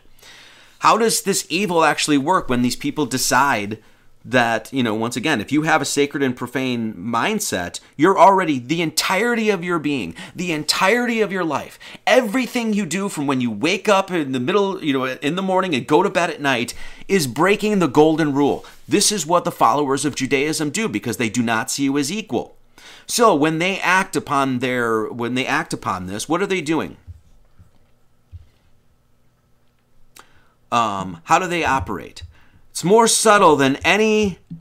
Now, the serpent was more subtle than any beast of the field. Subtleties. Now, this is... The amount of stuff that is happening in these verses is incredible. Number one, we just talked about how Draco is the constellation that they're referencing when we talk about... and once again, we'll go over this when we do Genesis as well. It's more subtle than any beast in the field of stars. Draco is a subtle constellation. You have to, and you can see it right here. Like, I can go out every night and pretty much see Draco, but you really have to look for it, right? And we don't even have that much light pollution out here. It's a very subtle constellation, not very bright stars, especially compared to the, Ursa Major, the Big Dipper, and Cassiopeia, which is the M. You can see those pretty bright, and right there is Draco, and it's hard to see. Okay, so it's more subtle than any beast of the field in which the Lord God had made. Who made the stars and the canopy? Well, we just went through that. So, God made everything. So, but also, how does evil work? Subtlety. Subtlety. Evil works by convincing man that it doesn't exist. And and we've all experienced this now. How did they get by with this whole Covidians of the 19s and all that other stuff? Think about 9/11. I remember discussing 9/11 with people at the time when I first came onto that revelation. It was like, whoa, we're being lied about that. That's not what happened. There wasn't 19 dudes and 19 hijackers and a dude in a cave and that had a really great cell service and was like, hey, attack America. Obviously, it was a quote-unquote inside job, right? When I talk to people about this, normies, do you know what they said? Well, the government wouldn't do that. Oh, they wouldn't do something like that. I mean, that's, they literally cannot even fathom that such evil exists. So evil is working constantly in the world. People that, that follow essentially go against God, right? As we say, and operate like that every single day of their lives. They work in subtleties. They work by convincing convincing people that it doesn't exist. And guess what? As I found, most of the people that like I said, that I know that took the jibbity jab, they took it and they didn't believe in God. Or if they did believe in God, it was just a, sort of a side note, like, yeah, I believe in God, and then they don't think about it, they don't study, religion, they don't try to figure out their lot in life, they don't, everything, right? Almost and exclusively, like, I will say this, almost exclusively, all of my old friends that I know that took the jibbity jab, they're all atheists. Every single freaking one of them. I could give you a list of names. I'm obviously not going to do that. So, why? Well, they don't understand God, so they don't understand the properties of good and evil, so they don't even think evil exists. It's like, well, no, I mean, obviously the pharmaceutical companies are working for us and trying to help us with the bugs. Another way that evil works is keeping you away, evil wraps itself up in truth, occult symbology, right? Things like that. So that when you see evil and you see it wrapped up in occult symbology and stuff like that, all-seeing eye of God, I'll give you a few examples. People will see that and be like, oh, that must all be associated with the devil. I got to stay far away from that. And my Lord, this works like gangbusters. And this is what I've been trying to do for people for a long time, is to get you away from that. No, you're not supposed to run away from the devil. You're supposed to face him and be like, I got you, bitch. The devil's going to bring you up to the high place and tempt you with all this stuff. You'd have everything. Be like, nah, I'm good. I got that bread of life thing. Satan wraps himself up in occult symbology. Why? To frighten and scare people away from the path to God. And this is why I say this phrase, Satan bathes the light in darkness. Let me give you a few examples. Oh, the pentagram, that's a symbol of the devil and evil. Do you know how many people I've heard over the years, even when I first started, this guy is using the pentagram. The pentagram gives you the proportionality of phi, which is what your entire body is made from. There's an expression of it. We're made in the image of God. There's a design. There's a proportionality. There's your phi, 1.618. It's all over your hand. Once again, so there's all this other stuff. How many people will see a star or an upside down star or whatever it is and immediately just run from that and be like, well, wait a second, maybe the devil's up to his old tricks again. Maybe that's what's going on. How about this one? This is one, I get this today, 666. 666, that's the number of the devil. You got to stay far away from that number. If you relate 666 to anything but the devil, blah, blah, blah, right? Okay, well, the problem is once again, people are not reading their Bible. And this is something I've talked about quite a bit, especially the last couple of years. Revelation 13:18, here is wisdom, let him that hath understanding count the number of the beast. : here is wisdom. This is wisdom. Listen. Let him that hath understanding. Do you understand? You understand? Count the number of the beast. : stop. For it is the number of a man. It doesn't say who that man is, by the way. It just says it's a number of a man. And his number is 666. Well, like I said, a chapter later in Revelation 15, you read this. And I saw as it were a sea of glass mingled with fire. A sea of glass, this is the firmament, the dome. This is where saints, right? People that achieved eternal life were upstairs in the canopy of the heavens, and them that had gotten victory over the beast. They were victorious over this beast. That was what? Holding the number 666. Why? So that you would stay far away from it and not conquer it. Not look at 666 and be like, wait a second. All numbers were created by God. God made everything here. He made the number 1 and the number 2 and the number 3 and the number 4 and the number 1,872,654, and God made 666. And it was good. The devil wraps himself up in occult symbology so you will stay away from the keys to heaven. And I saw as it were a sea of glass mingled with fire, and them that had gotten victory over the beast, and over his image, and over his mark, and over the number of his name, stand on the sea of glass, having the harps of God. They were victorious over this character that was holding the key to what? The entrance into heaven, in this sense. Numerically, of course, symbolically. They had gotten victory over the beast, and over his image, and over his mark, and over the number of his name, stand on the sea of glass, having the harps of God. So once they were victorious, and they, just like St. Michael, just slayed that dragon. Well, that dragon's dead. So that dragon that was holding 666, what do they got now? They got the number. It says it right there. Not a chapter later. And what happens? They sing the song of Moses, who broke the tablets because he was pissed off at the Israelites because they were not following the law. The servant of God, and the song of the Lamb, saying, great and marvelous are thy works, Lord God Almighty, just and true are thy way, thou King of saints. And this is why when Jesus was tempted of the devil 3 different times, and he said, go after self, what happened? Jesus was in command of his number, his name, mark, image, the whole bit. Jesus had victory over the beast, and Jesus victory over his image, and over his mark, and over the number of his name. And what do you find? 666 in the name of Jesus. Does that mean Jesus is the devil? No, it means Jesus did exactly what Scripture says. He was tempted by him, and he slayed that dragon. You also find it in the original Greek name of Jesus, Kyrios Jesus Christos. This is 888 and 1480. and that gives you 3,168. The proper divisors of 3,168 is 6,660. So you find this number 666 related to both Greek and English. Where else do you find 666? Doing, once again, basic mathematical functions of reducing numbers down. You find it in the equilateral triangle. The equilateral triangle.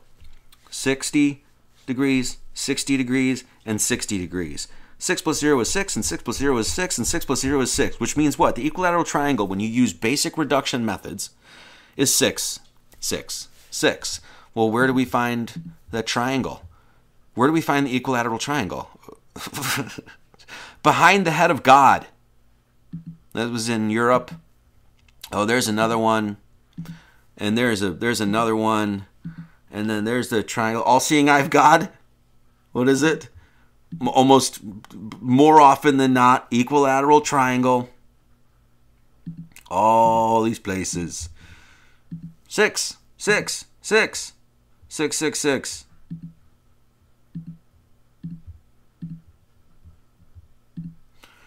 Oh, there's another one. Oh, and there's another one. What do you think the Trinity is? 1, 2, 3. What do you think the doctrine of Jesus is? A third, right? Once again, representing the number 3. Trine, doctrine, okay? What also is the Trinity? As we know, there it is again. The Father, creator of the future. Jesus Christ, the preserver of the present. The Holy Ghost, the destroyer of the past, right? Once again, what is the blessings of the Holy Ghost? To purify, to take all of the lies, the distortions, the half-truths, the times that you were sinning, right? And washing it clean. It's a destroyer of all of that nonsense. And that's what the Trinity ultimately represents. Is there a duality here between the Father and the Holy? No, it all comes back into one. Just like we talk about. All into one, represented by the triangle. So, and the Trinity, of course, is, the word Trinity is not in the Bible, but the Trinity is all over the Bible. Trinity, this is 1 John 5:7. For there are three...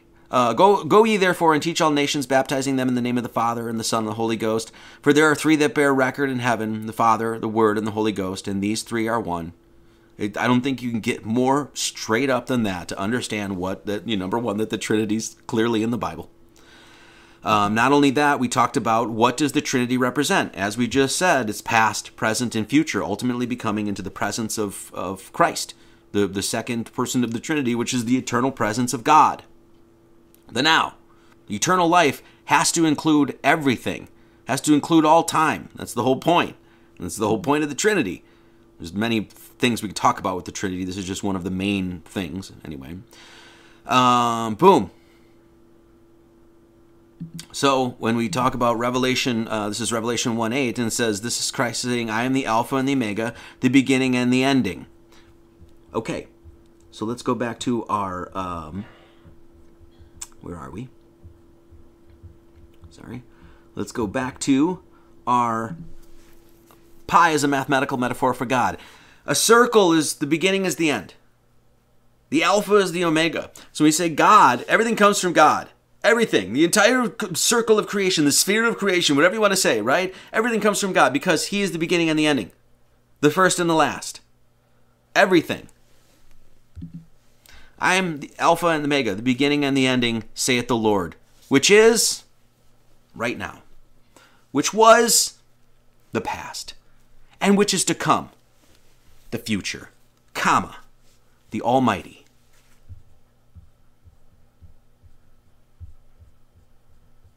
That's the Trinity.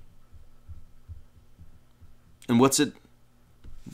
Which is, which was, which is to come. And these three are the Almighty. That's why you find 666 in time. 60 seconds in a minute, 60 minutes in an hour, and 24 hours in a day.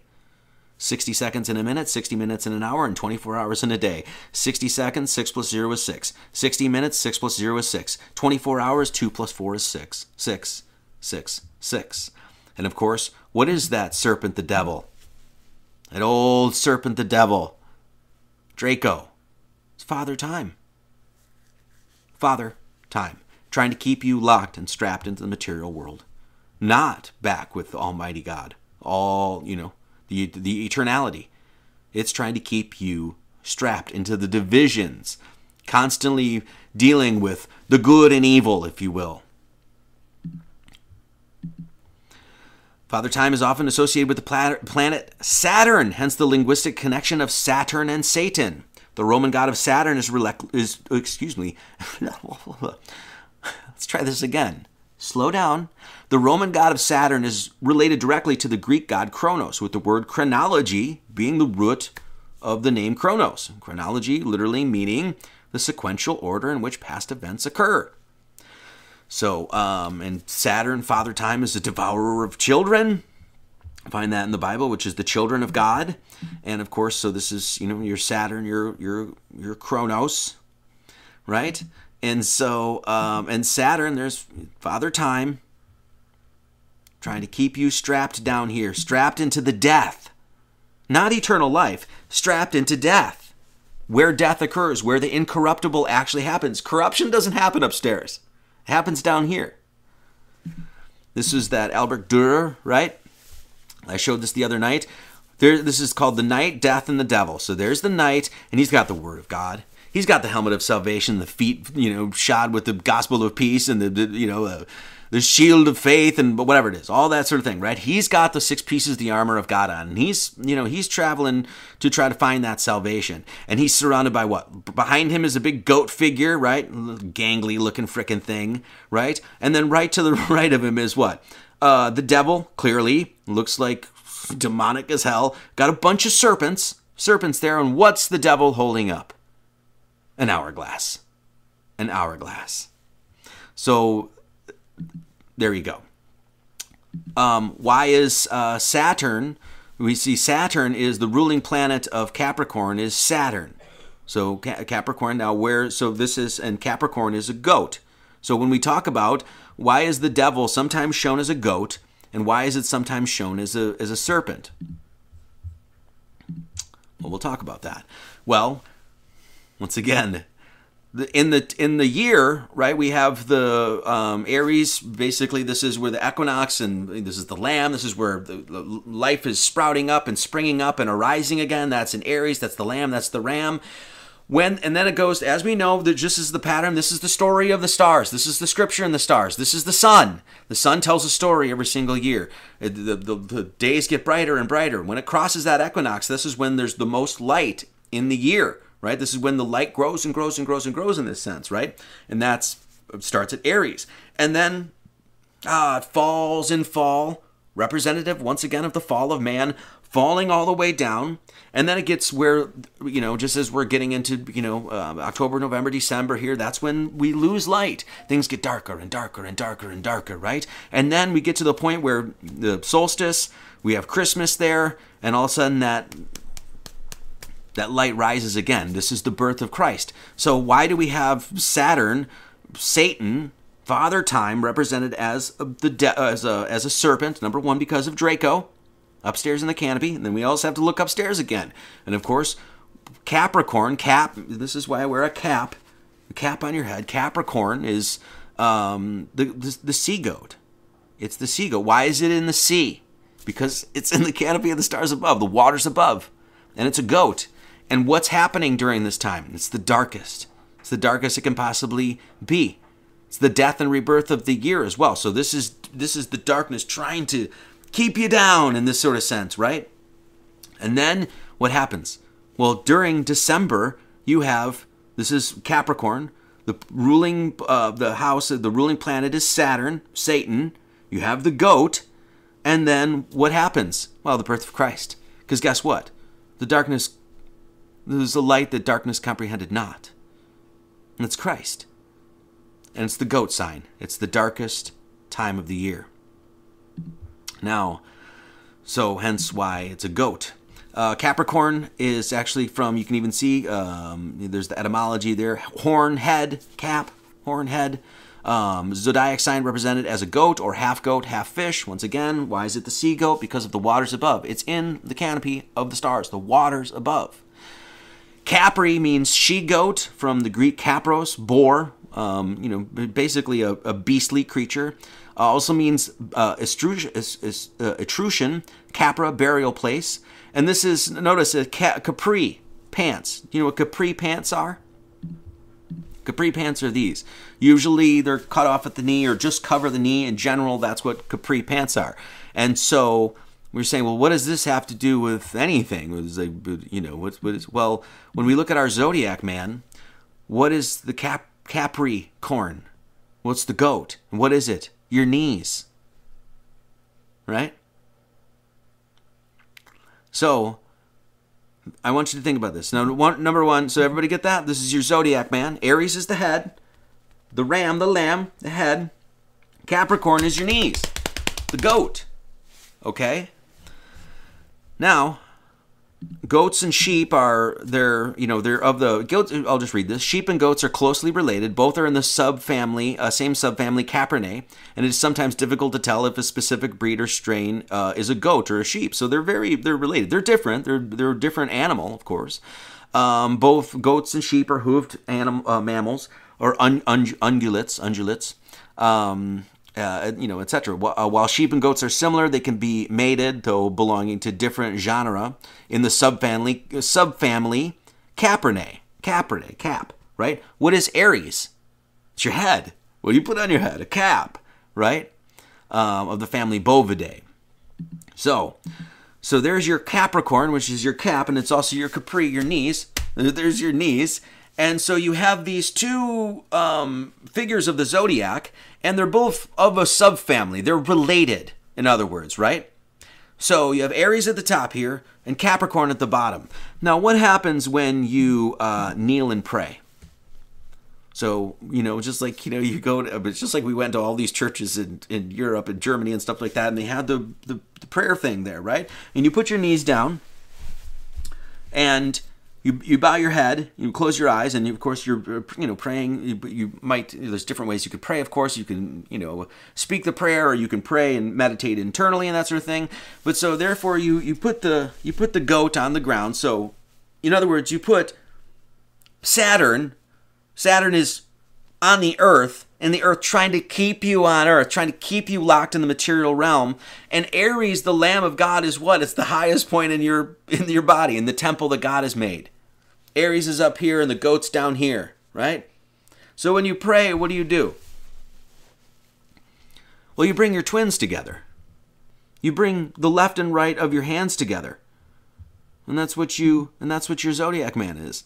So therefore, those two animals that are related, you put in the goat, which is trying to keep you, Satan, trying to keep you in the material realm, and Aries, the lamb, is trying to get you up into the heavenly realm, upstairs.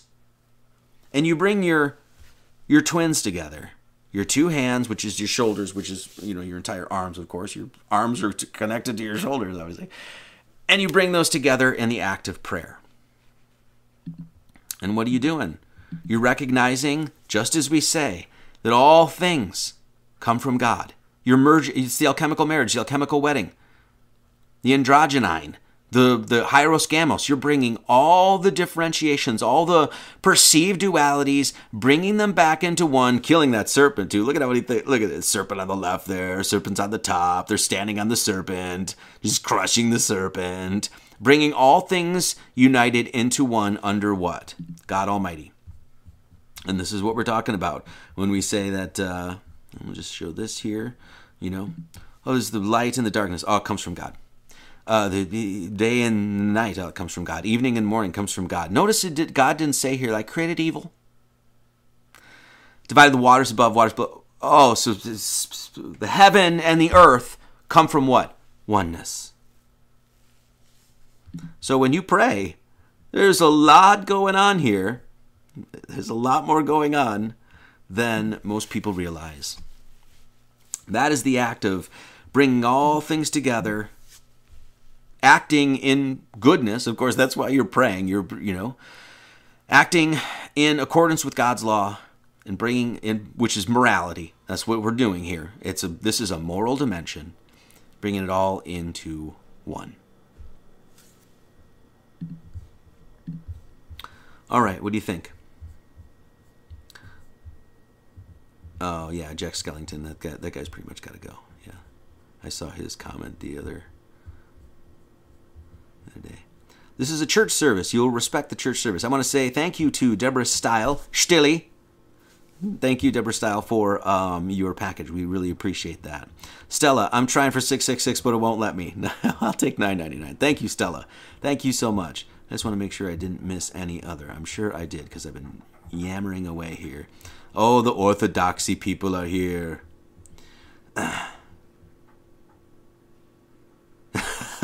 Dead turds. You can do mocking imitations of me all day when you say cats are evil, which they are. You have gone too far from Paige. I know. I love my cheapies. I love my sweet mama cheeps. You're right. And I'm not trying to do an impersonation of you.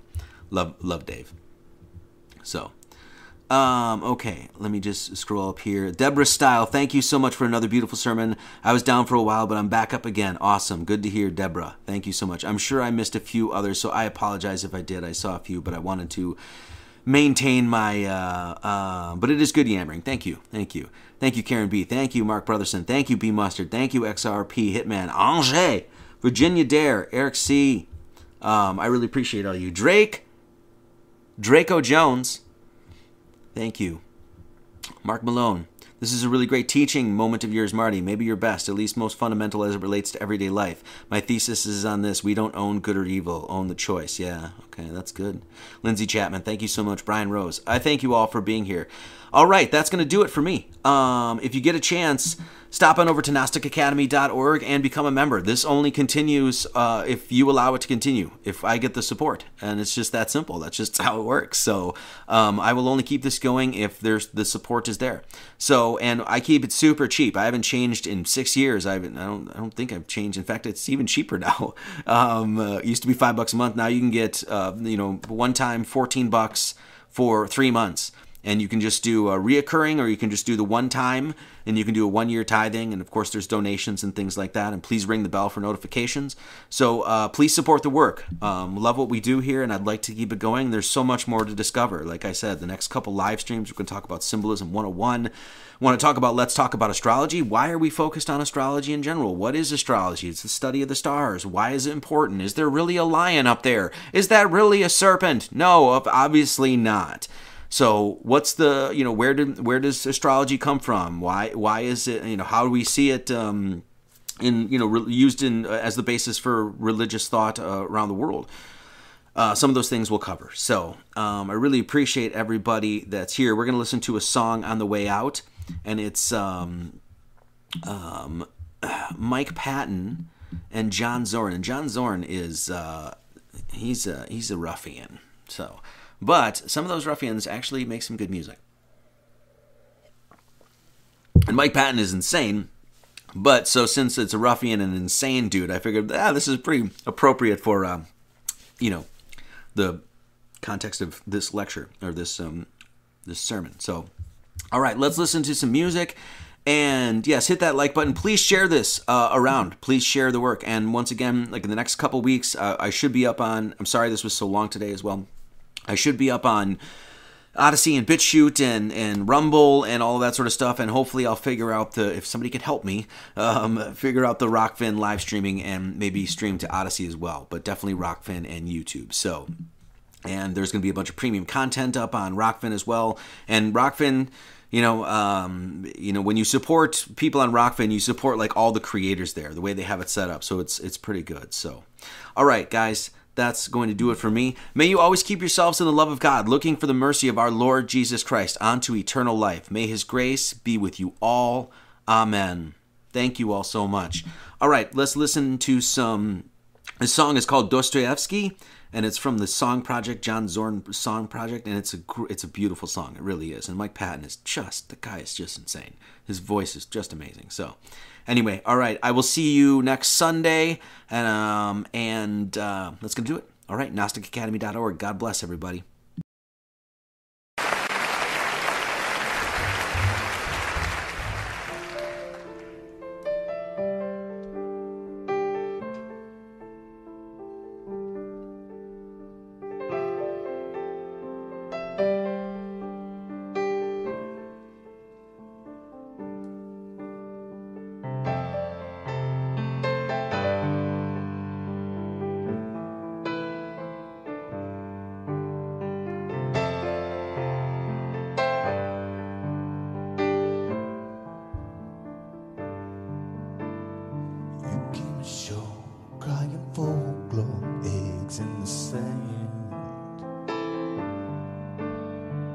blood on the sheets, racing heartbeats waiting for them. Crawling back to the sea of Dostoevsky. Now we must wait for the babies to come. Here they come. Hiding in the sun. Mermaids seduce the drunks. Watercolors on cracks can't recognize your footprints. And we were born in the tidal gaze of assassin's bag. This haiku will promise you under the rain. Put the shell to your ear, and you might hear the sound of me. It's a grave digger song.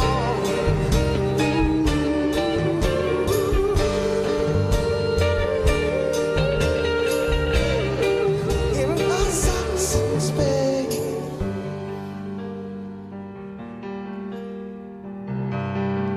Assassin's Bay.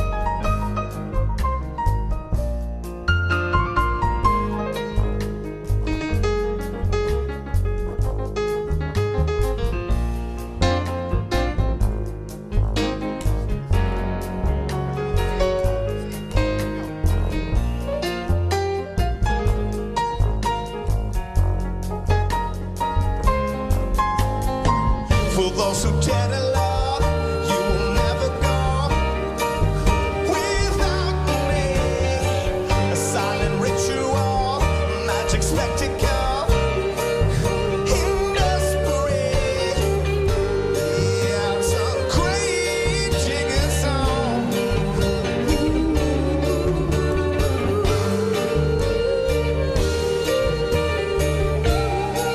In Assassin's Bay.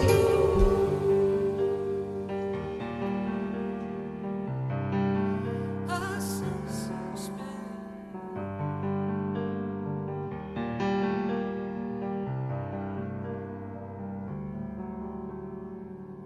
As the sea foams toward the bottoms, the hourglass plays alone. Melt a heart upon with this lava flow. Put shell to your ear, maybe you will hear the sound of